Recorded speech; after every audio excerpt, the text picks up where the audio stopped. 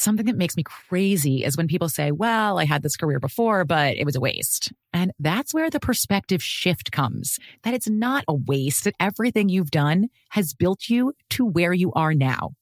This is She Pivots, the podcast where we explore the inspiring pivots women have made and dig deeper into the personal reasons behind them. Join me, Emily Tish Sussman, every Wednesday on She Pivots. Listen to She Pivots on the iHeartRadio app, Apple Podcasts, or wherever you get your podcasts. The Big Take from Bloomberg News brings you what's shaping the world's economies with the smartest and best-informed business reporters around the world. We cover the stories behind what's moving money and markets, and help you understand what's happening, what it means, and why it matters every afternoon. I'm Sarah Holder. I'm Saleha Mohsin. And I'm David Gura. Listen to The Big Take on the iHeartRadio app, Apple Podcasts, or wherever you get your podcasts. I'm Saleha Mohsin, and I've covered economic policy for years and reported on how it impacts people across the United States. In 2016, I saw how voters were leaning towards Trump and how so many Americans felt misunderstood by Washington. So I started The Big Take DC. We dig into how money, politics, and power shape government and the consequences for voters. With new episodes every Thursday, you can listen to The Big Take DC on the iHeartRadio app, Apple Podcasts, or wherever you get your podcasts. I am the ferryman. In the shadows of the afterlife, the Ferryman of Souls guides America's most influential spirits to their eternal rest. Where are you taking me? Are you death? This road is not on any map. How much for a ticket? All I ask for in payment is a tale. I don't know who got to Kennedy first. And the devastation those first bombs caused. I've never been to hell, but I know intimately the hymns of the damned. Binge this season of The Passage now. Listen on the iHeartRadio app, Apple Podcasts, or wherever you listen to podcasts.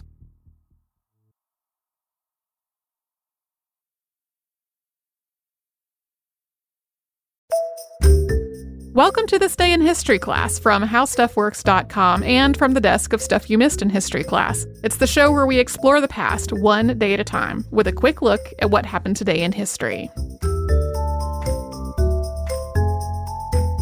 Hello and welcome to the podcast. I'm Tracy V. Wilson and it's December 9th.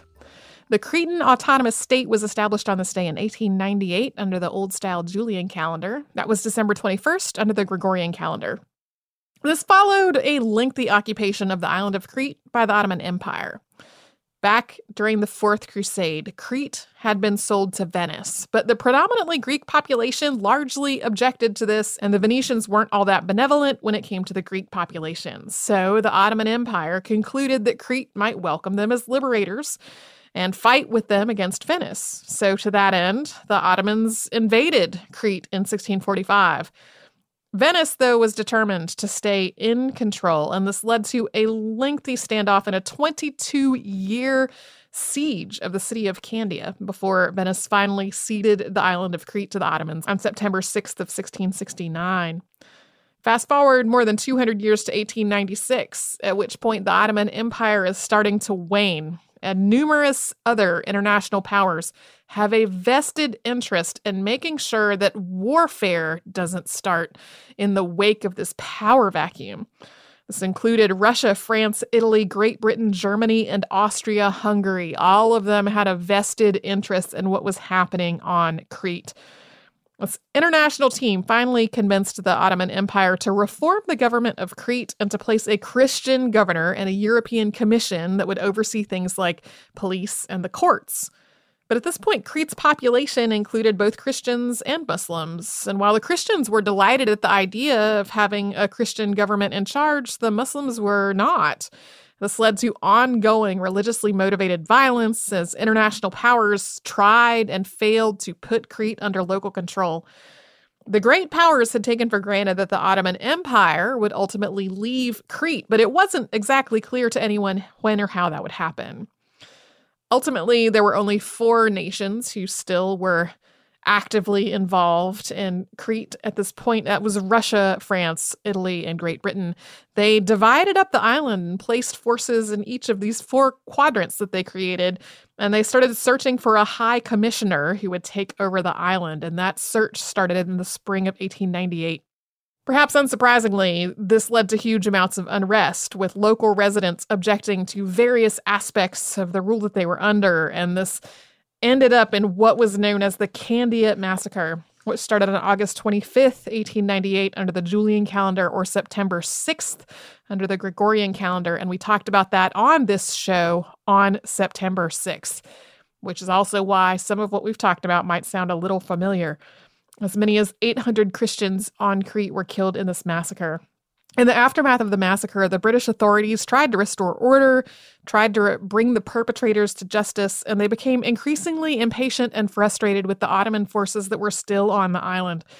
The international powers finally ordered the Ottoman forces to withdraw entirely, although the last of their force were not removed until November 6th. That same month, Russia, France, Italy, and Great Britain finally agreed on a high commissioner to take over Crete, and that was Prince George of Greece and Denmark. This was a 3-year renewable term for him to act as High Commissioner. He arrived on December 9th under the Julian calendar, and that's what marked the beginning of the Cretan autonomous state.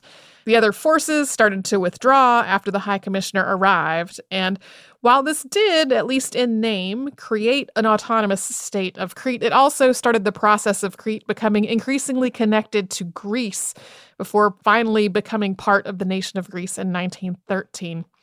One note about our next week of episodes: Christopher Hasiotis, whose name you have heard as a researcher on this show before, will be filling in for me as a guest host. This is going to make sure we still have podcasts over the holidays. Thanks to Eves Jeffcoat for her research work on today's show, and thanks to Casey Pegram and Chandler Mays for their audio work.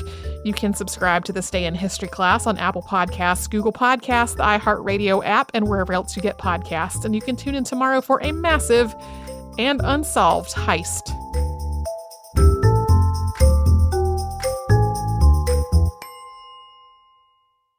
Something that makes me crazy is when people say, well, I had this career before, but it was a waste. And that's where the perspective shift comes, that it's not a waste, that everything you've done has built you to where you are now.